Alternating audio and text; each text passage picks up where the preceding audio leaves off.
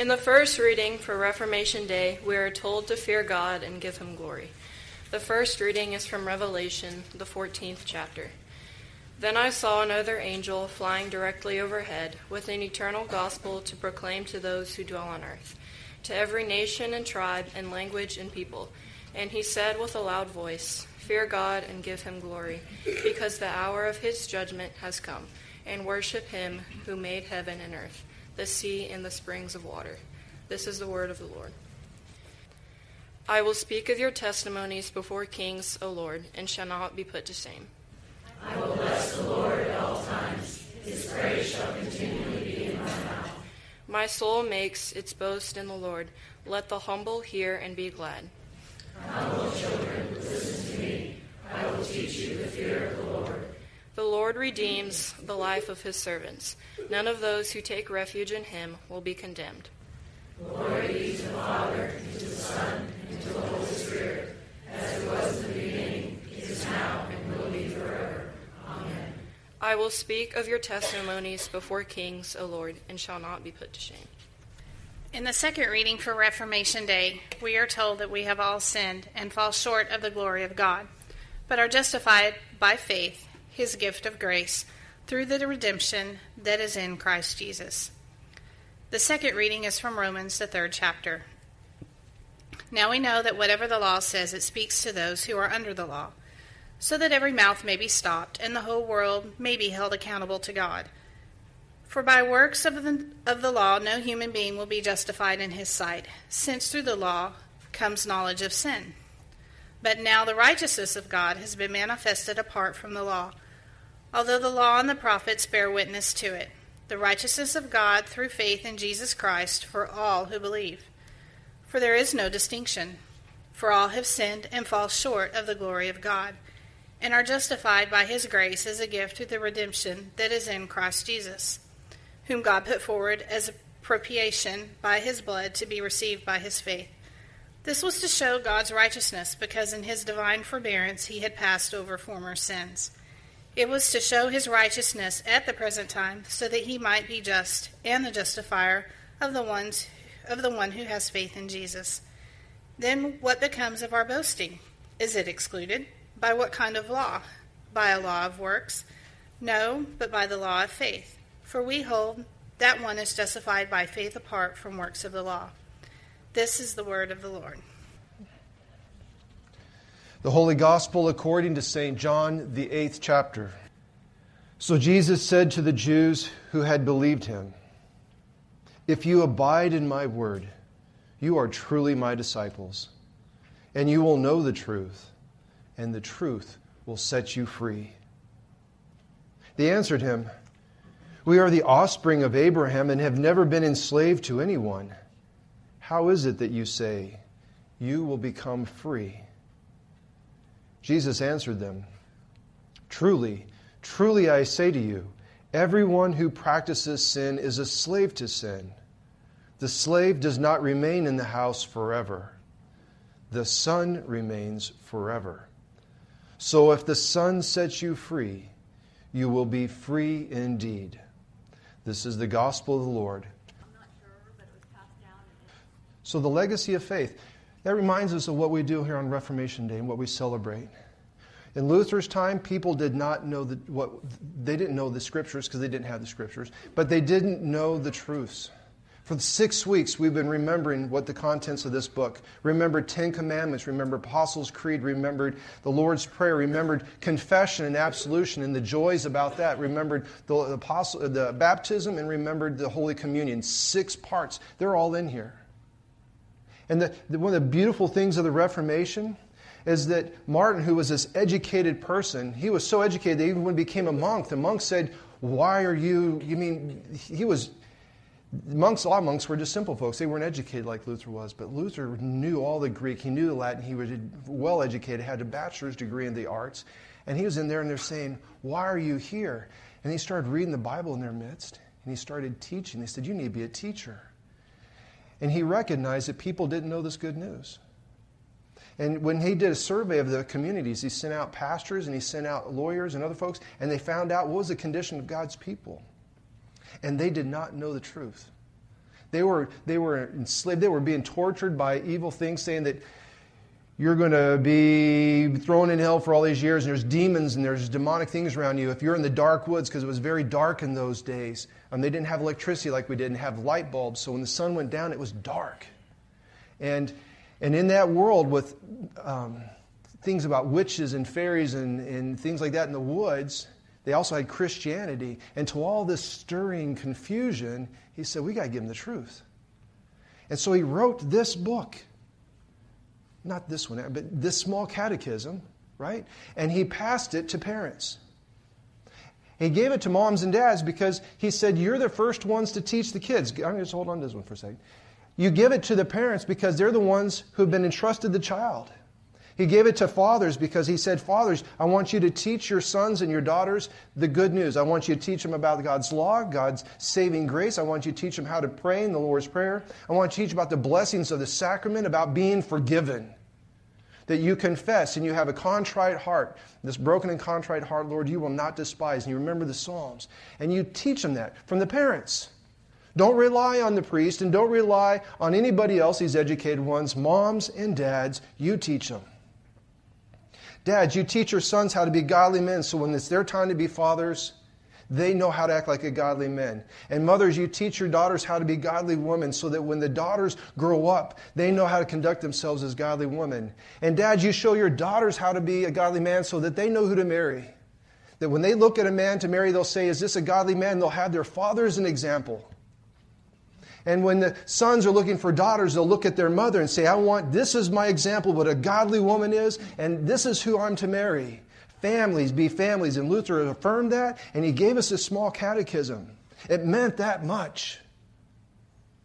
He put it to the source, to moms and dads in the homes. It was a gift to us. And we remember things like that today. Holding these old catechisms passed from one family to the next, to the next, and to the next. I'll take a look at this. I'll start on this side and go to cross. So this is the outside cover. These are leather bindings. I'll be real gentle with this and open it up, just so you can kind of see the pages. It's a different kind of a paper. Ink that still lasts, but the pages are mostly white still. It hasn't changed. You recognize any of the languages? See that? I'm trying not to. So yeah, this is a German Bible. This is an old German Bible. Now I can't understand this language because I wasn't raised to know German. I think I had one semester of it when I was in class in Michigan. But this old book. All right, about how old is this book? We don't know because there's no dates. It's been a guess. We don't know. Sorry. What would be your guess? We'll just go with that. How old is this Bible? 300. This Bible is 300 years old. Why don't you hold on to that one? We celebrate in the Reformation. Luther wasn't the first one to do this because out of the Greek missionaries that left Constantinople and went north into the area of Black Sea, there was two brothers that went up there and they formed a language for the people. They wrote the liturgy in their language after having done so, and they also translated the scriptures for them. But in the Western world, in the Latin world, the church was not teaching the Bible. They had Mass that was in Latin and the people spoke German, so how's the connection? Luther went through all this academic stuff, and it wasn't until he was in the monastery that he got access to a Bible. And every day while they were having lunch, they would have the students, these monks would read the scriptures during their meals. And Luther wanted to do it all the time. They found him standing so many hours reading out that Bible, the sacred book, on a pedestal in their midst, that they finally gathered enough money, these monks, that they could give Luther his very own Bible. It was one of his most treasured gifts that he had ever received in his life, because he was reading the Old Testament stories. He was reading the stories of how God's faithful would stand strong in the midst of oppression, that God's faithful people would not cower in the midst of their enemies. And God protected them, and God blessed them, and God kept them. And then he read about the New Testament ones, how Jesus stood for him, how Stephen stood firm, even though he was being stoned. Into your hands, Father, I commend myself. Father, forgive them. He remembered this legacy of St. Paul. Against all of his adversaries, here I stand. Luther got those words from the Scriptures, and he took those Scriptures, having read them, and he gave them to his people in his own language. This, the greatest gift I've ever received, would be, Luther says, I'm going to translate it and we're going to put it in my people's language. And you would be able to hear this good news. You would be able to read it yourself day and night. You could hear God speaking to you and comforting you. So you would not have to be afraid about witches and demons out in those dark woods in the darkness of night, in the cold of winter. You would have the promises of God here in your hands. And he translated, and the Gutenberg press was rolling, and they were putting these things out. And people started to get them and read them. That is a gift that we affirm even today. Almost everybody in this church today has at least one Bible. At least one. Because I know we give them to children when they're like in 5th grade, and we give them to confirmation, we give them in high school graduations, and we give them on our own. So we have Bibles today. What a beautiful tradition that we uphold today because of folks like Luther. But why the 500-year mark? You know, we have these old books. What's so special about today? What's the 500-year celebration about? We did this Luther trivia between services, and so for that, you would know the answer. If you weren't here for that, today marks a very special day. That after Luther went through his education process, and after he was being a priest, he was sent by this monks in the order of August. He says, go to this school, this new college in Wittenberg, and I want you to teach. There's no way we can keep you living this monastic life. You've learned too much your whole life, in addition to now learning the Scriptures the way you know, not to preach and to teach. And so they sent him to go to Wittenberg to do these things. Well, on his way, before he could go to Wittenberg, the guy who said, go to Wittenberg and be a teacher said, but first, I need you to go to Rome and deliver a message to the Pope. Wow. He's going to walk 880 miles by foot. From Wittenberg, Germany to Rome. Or Wittenberg, Germany to Rome, Italy. 880 miles. That's what Google just told me this last week. I wanted to see how the distance was. It could have been further. They might not have had as many roads. By foot. And along that journey, he saw a lot of things. When he got to Rome, he fell on his knees outside of Rome and said, at last, the holy city. He was looking so forward to entering the holy city and seeing the holy things of God and being close to the place where Peter and Paul and the cathedrals and he was just so looking forward. And when he entered there, he was saddened. It was crushed. It was as dark and ugly as any city of any time in many ways. And one of the things that saddened him is with the selling of indulgences. It had troubled him once before and troubled him before. But when he was in the city and he's watching this, they would pay money. So if I was a priest from the Roman Church and, I needed to buy some more land so I could have some more vineyards, and one of you guys, maybe you had one of your children was sick and you wanted to have healing for your child, and you could touch the icon of something. Let me get something over here just for example. Let's say that this gourd came from Jesus' family and his mother grew this in her very own garden. If you touch this, your daughter will be healed. So you would pay $500 and you would touch this gourd. Wow. I mean, they were buying the opportunities to touch relics. They were buying the opportunities to touch bones. This is the toe bone of Saint Stephen. This is the toe bone of Saint Paul. This is a lock of hair from Mary herself. It was. You imagine like Jesus walking into money exchangers in the temple, and he cast them out. It's like Luther experiencing this. They were selling these things. And then, to top that off, let's say that, I'll use your example this time. Let's say that you're one of your family members, your great uncle, and he's passed away. And your great uncle, he knew a little bit about God, but he wasn't really the godliest man ever. He loved to party. He loved to enjoy everything about a party life. Somewhat of a scoundrel, maybe even, right? And he died. And now I'm the priest that's saying, you know what? He's in purgatory, and he's at the bottom of purgatory. It's really hot and uncomfortable down there. He's surrounded by all these demons and the fires. He is begging for the scorching relief, parchment. And if you give me $500, I'll give you this indulgence, and you will move your beloved great uncle out of the purgatory and get him closer up to heaven. And you would say, hey, man, I'm in for that. Here's $500. Thank you. I'll take the $500. You get the purgatory, right? So they were selling it. Selling the indulgences. Before you died, after you died, to get your families to move from the place of purgatory closer to heaven. So that your payments of sins would be paid on this side of the earth to get you there. And when Luther was seeing that, it broke his heart. Because he's looking at people who is hampered by the witchcraft mysticism that's going on. They've got this fear of hell and burning and torture going on. And all along, here's this beautiful Savior revealed in Scriptures who would go to the cross for us because we couldn't do it ourselves. While we were yet sinners, Christ died for the ungodly. Jesus himself sets us free. The Son sets us free. And he was exposed to all this good news. And this gift of Jesus Christ that we read in the Romans today is by grace that you're saved, which is the power and the love and the energies of God himself that saves you. Through your faith, your gratitude and your believing that he did it. You have nothing to contribute. You do not pay one red nickel to get your hiney out of purgatory and closer to heaven. And so he fought that. He fought it by giving them the truth in the small catechism. He fought it by giving them the Holy Scriptures translated in their own languages. And he actually fought it by putting 95 points of argument nailed to the door like a bulletin board in his town. So to that door, he puts these 95 arguing points. And he says, we're going to talk about this. Well, the press is going and actually puts those 95 points around a lot of different places. But it was a debate place like any colleges are. College you can go, and that's where you can practice your debate. You might not even agree with what you're debating about, but it's just a practice of entering that conversation. Well, he posted these things up there, but he believed it. He says, we do not sell forgiveness. We do not behave like this. Pope, if you need to build your cathedral, St. Peter's, why don't you take it out of your own pocket? Don't take it from these peasant people who you are torturing with fear-like messages. And so he put it on the wall. He nailed it.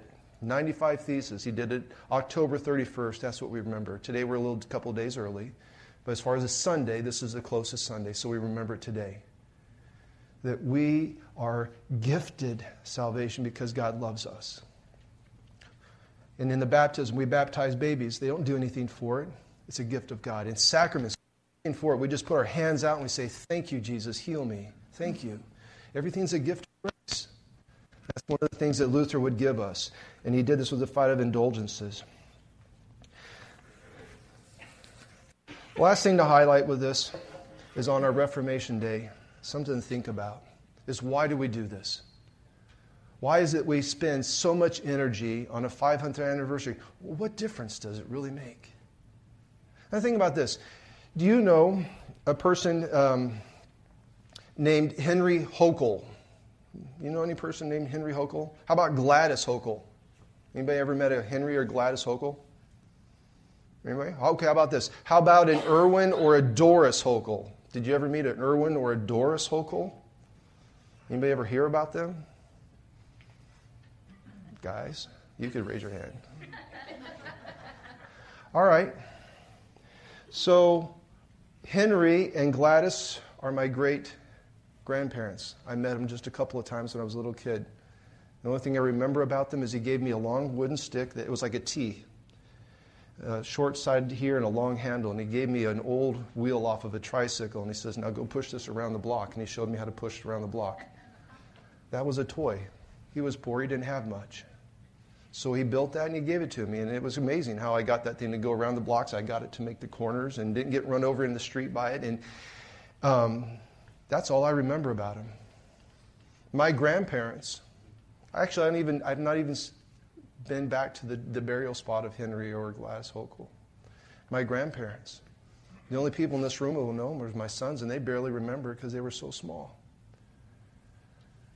If we think about your parents, when you go by I'm new here. When I go by the tombstone, I don't know anybody in the cemeteries. I don't remember their name. I got the names. They've come through history and they've gone out of history, and the world doesn't remember. What are they going to remember about you in 2 generations? Who will be there to remember your stories?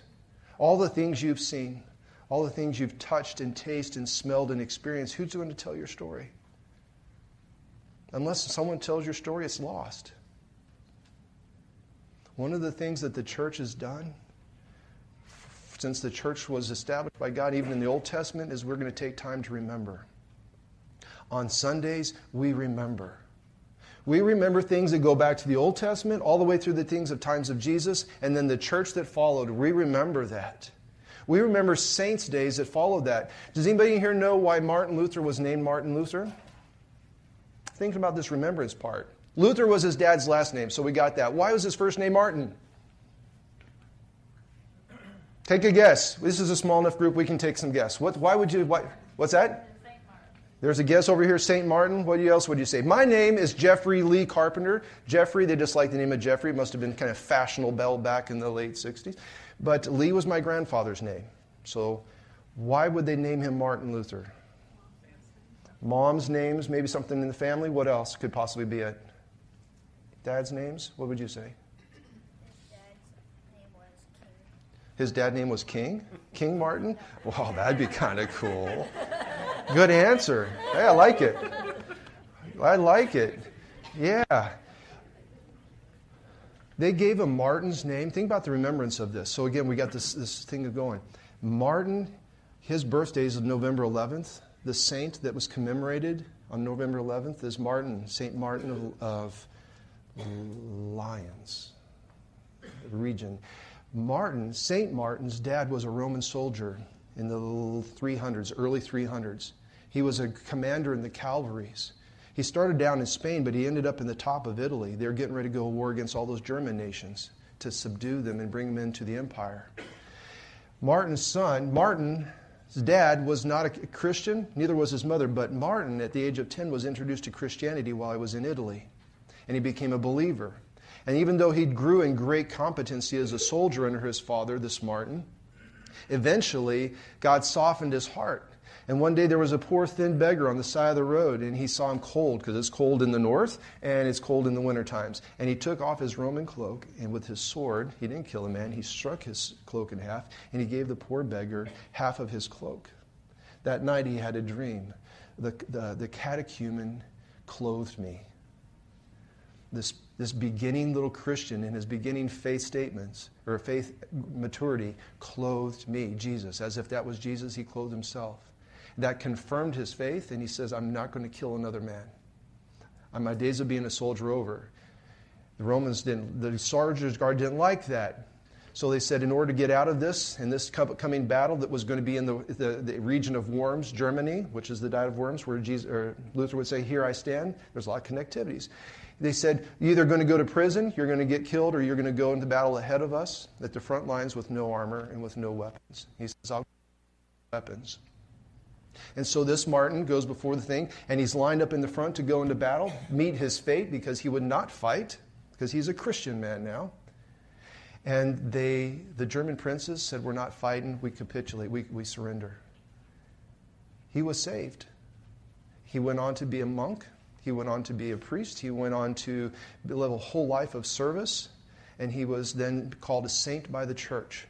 That was in year 316 to 330s. Now, to late 1400s, here comes Martin Luther. And on the day of his birth, they're remembering this Martin here. And they name him Martin after St. Martin. Get how we're a church that remembers? We've always been that. That's part of our legacy. Martin Luther named after a saint. So when we gather on days like today, actually every Sunday we remember, but on today we especially remember this legacy. It's passed on from one generation to the next and to the next and to the next. And it's not about how charismatic or entertaining your pastor is. It's about hearing God's word and remembering who God is and who you are as a child of God. That's what it's about. It's about gathering in this place and singing your songs of faith so that you will never, ever forget. You will not forget who St. Paul is and who St. Peter is. You will not forget who Jesus, the Messiah, is. You will not forget all of the prophets and all the saints of the Old Testament going back to the foundations in creation. We will not forget.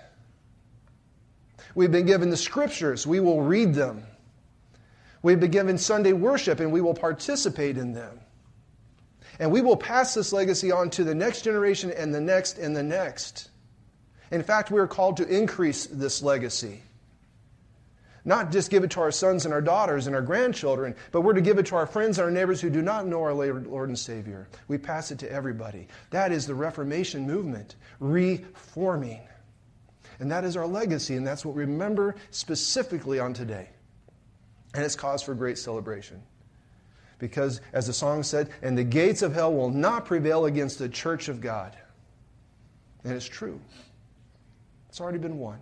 We just share the good news. So thank you for being here on a Sunday morning. Thank you for being here on a Reformation Sunday. If you wore red, way to go.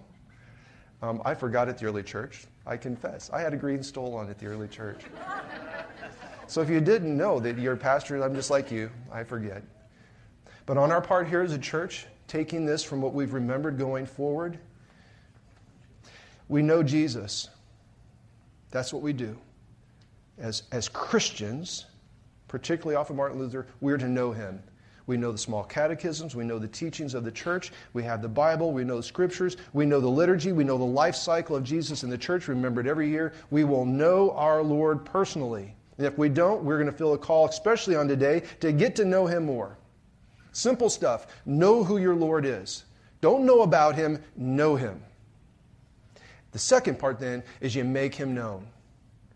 If you don't get any of that out of the Luther story, you've missed it. Because he was, remember, small catechism, to make Jesus known. Translating the Bible, to make Jesus known. Putting the worship services in the language of the people to make him known. Making sure we got communion in both kinds, not just bread, but bread and wine, to make Jesus known. It is what we do as a church. We know our Lord and we make him known. And as we go forth from this celebration, let's remember those who have preceded us. Luther, Martin, apostles, saints, Jesus, God our Father. And then let's know that. And then this coming week, as we go forward in years, God help us to make him known. Thank you for a Reformation celebration. Thank you, Heavenly Father, for Martin Luther. And bless us as we go forth. Amen. Let's go ahead and stand. We'll sing our hymn.